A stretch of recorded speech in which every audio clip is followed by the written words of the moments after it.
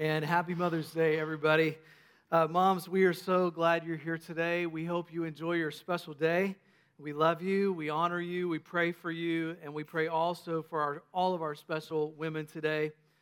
For those who have lost their moms, for those who wanted to become moms, but for whatever reason weren't given that opportunity, and for all of those who will be moms someday, and all of the hopes and the dreams that you have that are in front of you, we are with you, and today we celebrate you.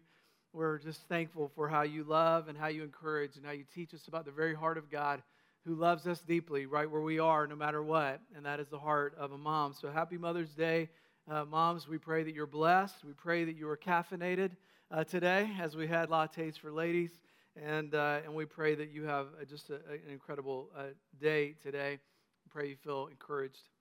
Have you guys ever played the game Two Lies and a Truth? Two truths and a lie. Two truths and a lie. It's a party game where you tell three things about yourself. Two of them are true and one of them is a lie. For example, I might say, I once ate a huge spoonful of guacamole only to find out it was actually wasabi. I've cut my own hair for the last 25 years. I'm a huge Steelers fan.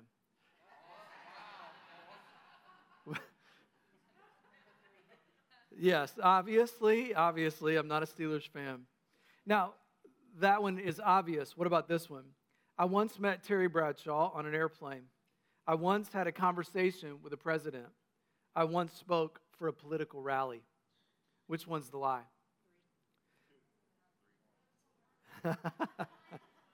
I did meet President George W. One time, and he asked me to pray for him. I once spoke for a political rally, a Democratic mayor, Mayor Dick Church in Miamisburg. I did not meet Terry Bradshaw. I did, however, meet Joe Montana on an airplane in 1985. Now, the more that you know me, the more that you know which one is the truth and which one is not the truth. Because the more you know the person, the more you find out what is real about them, and the better you know the truth, the more that you can see the lie. And friends, the Bible says that we have an enemy of our soul, and he is a great deceiver. The devil seeks to devour us, and he is a great liar. The Bible says about him in John chapter 8, verse 44, that the devil was a murderer from the beginning, not holding to the truth, for there is no truth in him. And when he lies, he speaks his native language, for he is a liar and the father of lies. But the more that you know the truth, the more you're able to see the liar. The more you're able to understand and to point out the deceiver. And today we're going to continue in our series on 1 John. We're just going verse by verse in this book. And we're looking at the words of a disciple of Jesus named John and how he was writing to Christians in a city called Ephesus. And he was telling them how to live the best life possible as followers of Jesus. And in 1 John chapter 2, beginning with verse 18, we're going to see that he warns Christians about the Antichrist. That's right, the Antichrist. No greater Mother's Day message has ever been given than to talk about the Antichrist on Mother's Day. And no, moms, I'm not talking about your junior high students, okay? I'm talking about the Antichrist.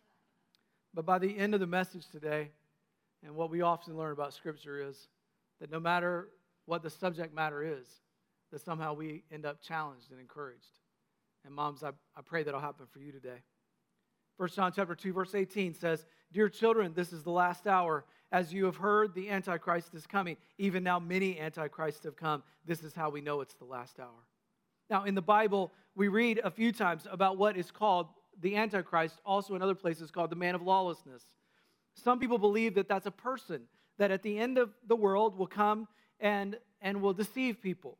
They believe that this person might be a political leader or might influence the nations in some way. They often attach the name of a specific president or a dictator and say that person is the Antichrist. And that's possible. I don't particularly read it that way. In fact, one of the ways that helps me is I read another passage of Scripture called 2 Thessalonians chapter 2, and in this, he describes the man of lawlessness. So it's a bit lengthy, but listen to this verse. "Concerning the coming of our Lord Jesus Christ and are being gathered to him, we ask you, brothers and sisters, not to become easily unsettled or alarmed by the teaching allegedly from us, whether by prophecy or word of mouth or by letter, asserting that the day of the Lord is already come. Don't let anyone deceive you in any way, for that day will not come until the rebellion occurs and the man of lawlessness is revealed, the man doomed to destruction. He will oppose and will exalt himself over everything that is called God or is worshipped, so that he sets himself up in God's temple, proclaiming himself to be God. Do you remember that when I was with you, I used to tell you these things?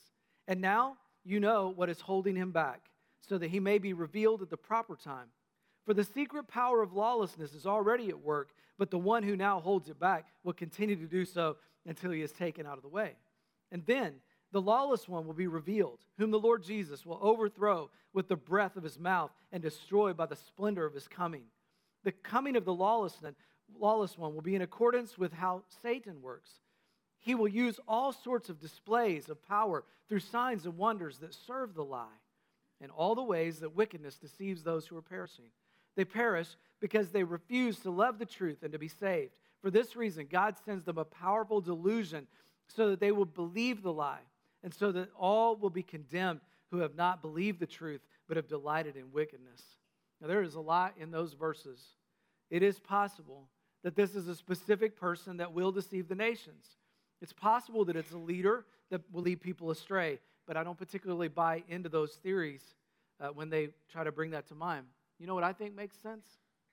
I think that the man of lawlessness is the devil.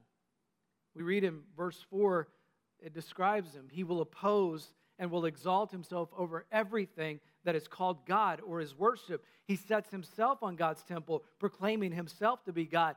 Friends, who does that sound like? I mean, could it be, Satan? For those of you who didn't laugh, you weren't alive in the 1980s, and you never have heard of Dana Carvey or Saturday Night Live, or you can YouTube it. It's there, church lady. Do you remember that scene in the movie The Passion of the Christ where Jesus was praying in the Garden of Gethsemane and the devil was tempting him? These verses say that Jesus will overthrow this individual. And in the Garden of Gethsemane, you remember in that movie where it showed the image of the devil as a serpent, and when Jesus finishes praying, he stands up and he crushes the head of the serpent, therefore creating the image, the idea that Jesus crushes the head of Satan. He squashes the power of sin and death on the cross. Yes, the devil still influences people and deceives people, but the power is limited. And those who have received Christ and have the Holy Spirit in their life, they have the ability to ward off the devil's lies. And Jesus crushes the head of the enemy. Verse 9 says, the coming of the lawless one will be in accordance with how Satan works. How does Satan work? He's a deceiver. He makes sin look appealing. He downplays the consequences. He tells you that you have every right to satisfy your desires. He tells you that it's no big deal. So when I read in the Bible about the Antichrist, the man of lawlessness, I don't try to attach a specific political leader or public figure to it. I directly look at Satan. And whether or not it is exactly him or someone that he is using, the idea here is that he is a deceiver and an accuser. But then the Bible tells us that it's not just one individual. In fact, 1 John chapter 2, verse 18 says, even now many antichrists have come. Wait, that completely blows away the idea that one great antichrist at the end of the world is going to be here. Instead, there are many antichrists that have come, and we see this in several places in the Scripture. 2 John chapter 1, verse 7 says, I say this because many deceivers who do not acknowledge Jesus Christ as coming in the flesh have gone out into the world. Any such person is the deceiver and the antichrist. 1 John chapter 4, verse 3 says, every spirit that does not acknowledge Jesus is not from God. This is the great spirit of the Antichrist, which you have heard is coming, and even now is already in the world. I mean, what does the word Antichrist mean? Just against Christ. The Antichrist is anyone, human or spirit, that opposes the Lord Jesus Christ and denies who he is. And the point is, let's not look outside to see someone else who might be attempting to deceive. Let's look at the enemy of our souls who is attempting to deceive us every day. 1 Peter chapter 5, verse 8 says, be alert and of sober mind. Your enemy, the devil, prowls around like a roaring lion looking for someone to devour. Resist him. Stand firm in the faith. And so we must stand firm. That is really the message that John is trying to offer us and to try to offer the Christians in Ephesus. He says, this is what that looks like when somebody opposes Christ. And so I came up with an outline today that kind of rhymes, and I hope you'll remember it, because those who are against Christ, the first thing they do is they fly. And what I mean by that is they leave, and they often take other people with them. 1 John chapter 2, verse 19 says, they went out from us, but they did not really belong to us. For if they had belonged to us, they would have remained with us, but their going showed that none of them belonged to us. John is saying people that are against Christ, anti-Christ, are those who once belonged to us, but now they're gone. They were here, but now they're left. They took off. They were once a part of the faith. They were part of the family of Christ, but now over time they have left. They started out well, but then they faded. Dr. Johnny Presley at Cincinnati Christian University once said that there are 3 ways to kind of divorce yourself from your faith. The first way is spiritual suicide. This is a deliberate decision that someone makes to say, I don't believe in the Lord anymore. I don't want to have any relationship with him. The second way, he said, is that we're the strangulation by sin. Allowing sin to continue and to flourish in our life without fighting against it. It is this strangulation of your faith. But the last one, he said, is slow starvation, a long-term neglect of spiritual nurturing. As Casting Crowns once wrote, be careful, little eyes, what you see. It's the second glance that ties your hands. As darkness pulls the strings. Be careful, little feet, where you go, for it's the little feet behind you that are sure to follow. It's a slow fade when you give yourself away. It's a slow fade when black and white have turned to gray and thoughts invade, choices made. A price will be paid when you give yourself away. People never crumble in a day. It's a slow fade. Now, each of those are dangerous. Spiritual starvation, spiritual suicide, spiritual neglect, or allowing sin to entangle you. But I think one of the most dangerous and one of the lies of the enemy that causes many of us to stumble is the one that just is simply that idea of neglect. And moms and dads, when it comes to the family, this can happen in the home as well. When we allow other things to take our time and attention, and we give less time and attention to the Lord and his work, and that begins to fade. Maybe our faith is still strong, but what about the faith of the next generation? When we stop making the church a priority and other things take precedent, one Sunday missed becomes 2, and 2 becomes 5, and pretty soon the children begin to think, it's just not that important. I've seen this happen so many times. Here's a couple that's very involved. They love the church. They're in a relationship with others. They're in a community group. They serve, but we start to see them less, and I start to think, I haven't seen them for a while. And then I write them a message. Hey, been missing you. I often put that on myself because I write something like, but I'm not at Mason every weekend.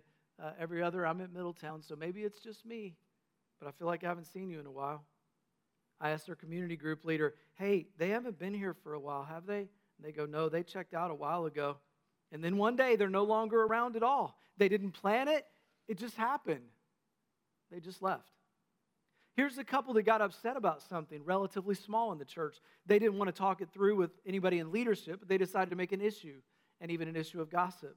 They wanted to have others join them in their frustration, and one day they just quit. And friends, I have seen that happen so often. They allow frustration at one church, not just to impact their relationship with that church, but to impact their relationship with all churches. And later, I'll see them like somewhere like in a grocery store, and they see me, but they act like they didn't. And I love that moment because I always walk up to them. Hey, how are you? It is so good to see you. And I mean it. It is.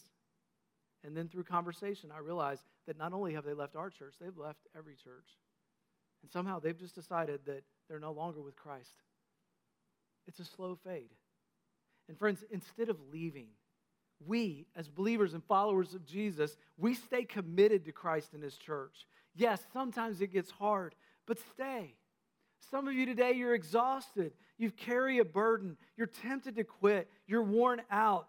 if you're here and you're like, man, I'm exhausted trying to be more and be better and do the right thing. Gosh, I don't even know what the right thing is anymore. Can I just say to you, Christ has become what you cannot become. Christ has done what you will never be able to do. Jesus said, come to me, all you are heavy burdened, everybody who's weighed down, and I'll give you rest. So instead of leaving, stay. The second thing they do is they lie. They deceive and they lead people away from the truth. 1 John chapter 2, verse 20 says, but you have an anointing from the Holy One, and all of you know the truth. I do not write to you because you do not know the truth, but because you do know it, and because no lie comes from the truth. But then he says, who is the liar? It's whoever denies that Jesus is the Christ. That's the Antichrist. And I would say to you, be aware. People who are against Christ, who are anti-Christ, seek to deceive, and that is so prevalent today. The devil knows the truth, but he wants to deceive people. He wants them to buy into a concept that there is no truth, that everything is relative these days. It's just like he did in the beginning when he lied to Adam and Eve, and he said, listen, don't believe God. I know that God told you if you eat from the tree of the garden of good and evil, then the tree of good and evil, then you will surely die. But you won't surely die. You'll become like God. And he lied to them, and they ate, and they paid the price. There are so many lies out there that our culture is teaching our children. Truth is relative. It's your truth. There is no God. Here's a truth. There's a truth. Everywhere, a truth. But in the meantime, there is no God. And friends, there is a truth. Jesus Christ said, I am truth. He is the embodiment of truth. And when something is true, by the way, something else is false. And I know that affects those of you who feel like this is just your safe place and you don't want to hear things like that. You're telling me I'm wrong? Yeah, if something is true, something is false. And we're in a world where we're trying to please everybody and make everybody like us, and we're tolerant of every other idea out there because we just have a hard time saying that if something is true, something is false. That's why we're so unstable.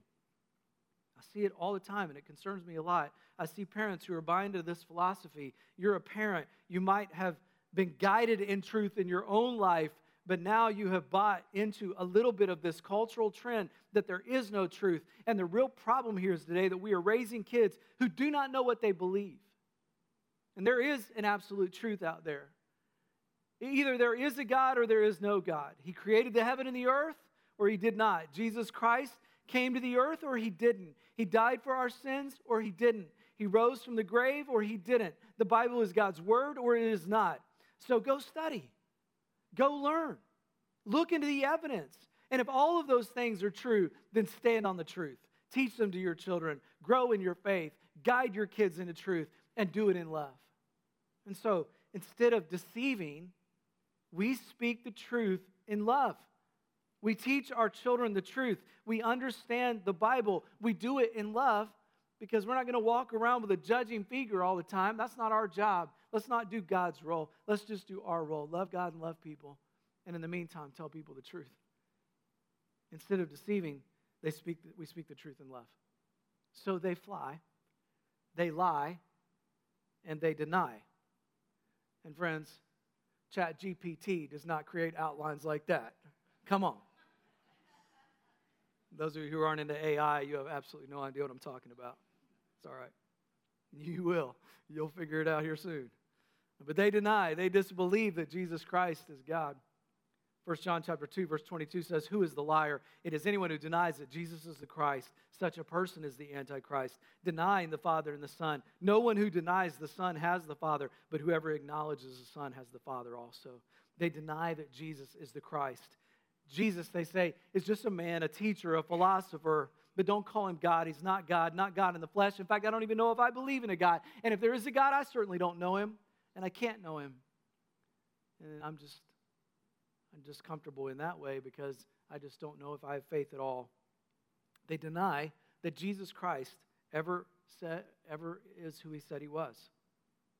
And friends, instead of denying, we hold firmly to the faith. Well, that's why when somebody comes to faith in Christ, we ask them this question: do you believe that Jesus is the Christ, the Son of the living God? And what we're asking them to declare is the truth. That they don't deny Jesus, but instead they accept Jesus. They say yes to him. They say he's made a difference in my life. They say that God is real, that he sent his son Jesus to die on the cross and resurrect from the grave, and therefore he's changing my life. I receive that truth into my life. And friends, we need that truth. Sometimes life is hard, and we need that truth, especially when life is hard. I often have to weigh the balance between just completely giving you all of my challenges in life, and yet also trying to figure out how do you lead well in the midst of sharing those things. How do you tell people what's happening in your life without them feeling sorry for you, but at the same time rallying around and the things that you were going through. The other day, Josh and I met with a guy, and he sat down with us, and he said, the first thing he said was, "Hey, how you doing?" And I said, "Well, truth is that it's been a bit of a challenging week. And our daughter, Rebecca, who is expecting a baby, is in the hospital right now, and she has a bad kidney infection, and so we're walking through that right now." And he sat back in his chair, and he said, "That is the most real answer I've ever received to that question." I'm like, "Well, you ask, you know." And it has been a hard week. But in the middle of those times, you have to ask yourself, is your faith real? I was with Jonathan, my brother, a couple of weeks ago. He's lost quite a lot of weight, although he's had a better week this week, and he's gained a couple pounds, but he had lost somewhere between 35, 40 pounds. He's had trouble eating since he's had pancreatitis.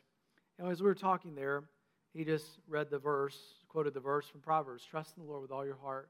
Lean not on your own understanding. In all your ways acknowledge him, and he will make your path straight." That verse has become a guiding verse for him because in the middle of pain and hardship and suffering, it's good to remember that we trust in the Lord. I know sometimes I do this. I'm like, "God, can you help me figure out where's this going to go?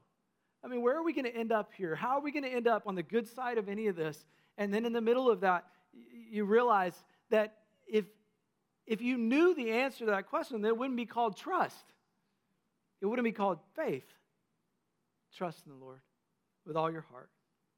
Lean not on your own understanding. And so can I say, instead of leaving, instead of deceiving, instead of denying, we abide. We stay. We remain. 1 John chapter 2, verse 24, "As for you, as for those who are not against Christ, see that what you have heard from the beginning remains in you. If it does, you will also remain in the Son and in the Father. And this is what he promised us, eternal life. I'm writing these things to you about those who are trying to lead you astray. As for you, the anointing you received from him remains in you. And you do not need anyone to teach you, but his anointing teaches you about all things. And that anointing is real, not counterfeit, just as it is taught to you. Remain in him. And now, dear children, continue in him, so that when he appears, we may be confident and unashamed before him at his coming. If you know that he is righteous, you know that everyone who does what is right has been born of him. Remain, stay, continue in your relationship with God. Don't lose faith. When JB decided to start with our other young adults a worship experience, they decided to call it Abide. John chapter 15, Jesus said, "Abide in me, and I will abide in you." Remain in the vine, and you will bear much fruit. So stay. I know that sometimes we get discouraged. Remain. I know that sometimes we lose faith, but don't. Stay committed. Instead of leaving, stay committed to Christ and his church. Instead of deceiving, speak the truth in love. Instead of denying, we hold firm to the faith. Or put it another way, don't fly and don't lie and don't deny. Just abide. Just stay. Now, you're going to make mistakes? Yes. But don't leave. Don't hurt people. Love them. But stay committed. When I was a kid, grew up in North Carolina, my papa and mama owned a nursing home that they started. On the same property was their house. It had a small in-ground pool, which we loved. And then there was our house. And then my aunt and uncle's house was there as well. And between my house and my aunt and uncle's house was a creek that had this huge half-acre garden that my papaw tended. My mom used to take us as kids to Stride Rite shoes. Anybody remember Stride Rite shoes? In High Point. And this was such a big deal. When I was there one time with her as a little kid, a shoe caught my eye. It was a boy's Hush Puppy suede boot. I brought a picture of what it looks like. I love them. I got fitted in, and my mom bought me these shoes, and I was so excited. And when I got home, I wanted to go down to my cousin's house and show them these brand new suede Hush Puppy boots from Stride Rite. And after we played for a while, it was time to go home. Now, there were a lot of different ways I could have chosen to go home. I could have walked down their driveway to the road, and I could have walked down the road to my house. I could have walked across the bridge, over the creek, through the grassy field, and into my backyard, and I could have chosen that path. I walked the road less traveled.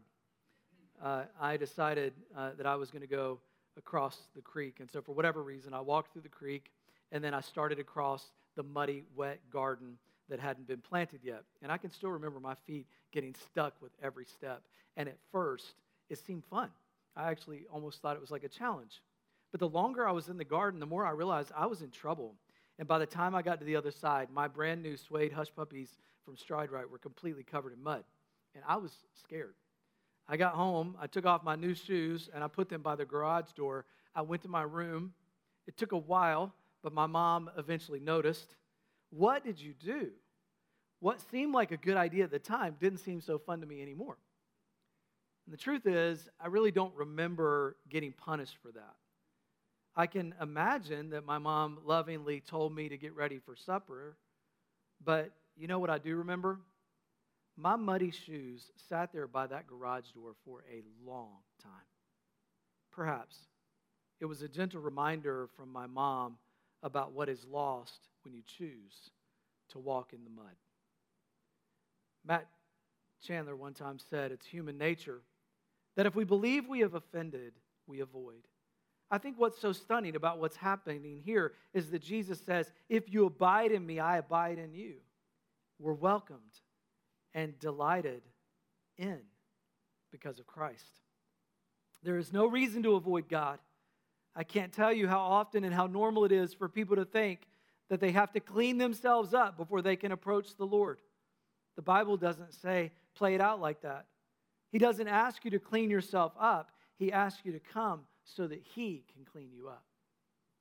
And for everybody who's ever blown it, for everybody who's chosen their own pathway, for everybody who has chosen to walk in the mud, can I just tell you that we have a Heavenly Father who loves you and who says, it's time to come home. And when you get home, yes, there's a gentle reminder of boots by the garage door. Yes, there are consequences for our behavior. Yes, there are things that happen. But at the same time, God invites you in, cleans you up, and says, hey, it's time to come to the table. Jesus said, come to me, all you who are weary and heavy burdened, and I will give you rest. And the Bible says there is no condemnation for those who are in Christ Jesus. And so, guys, today, instead of denying Jesus, receive Christ. Instead of accepting maybe a lie, believe the truth. Instead of being one of these people that says, I want to leave, I want to depart, I want nothing to do with Christ and His family, would you be willing to come back to the table just as you are? And Christ will accept you there. And in the meantime, let's all just pray for strength, because how many of you know we need it? Amen? And God, we just thank you so much today.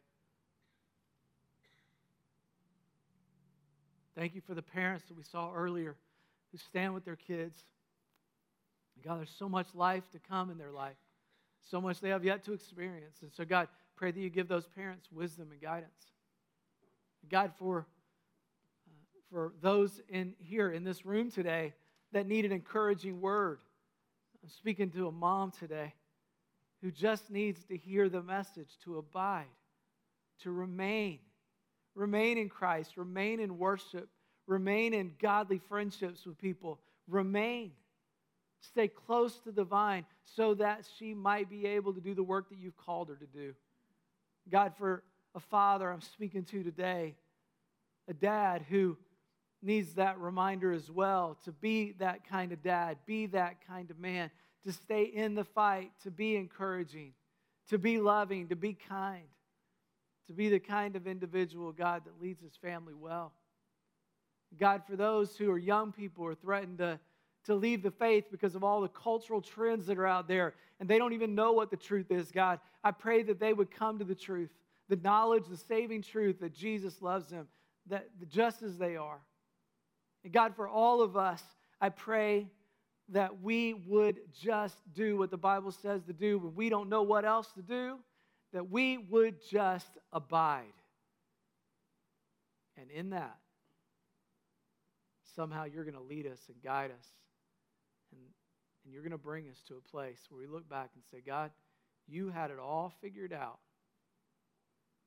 I don't know how. You had it all ready. So God, today we trust you with all of our hearts. We pray this in Christ's name.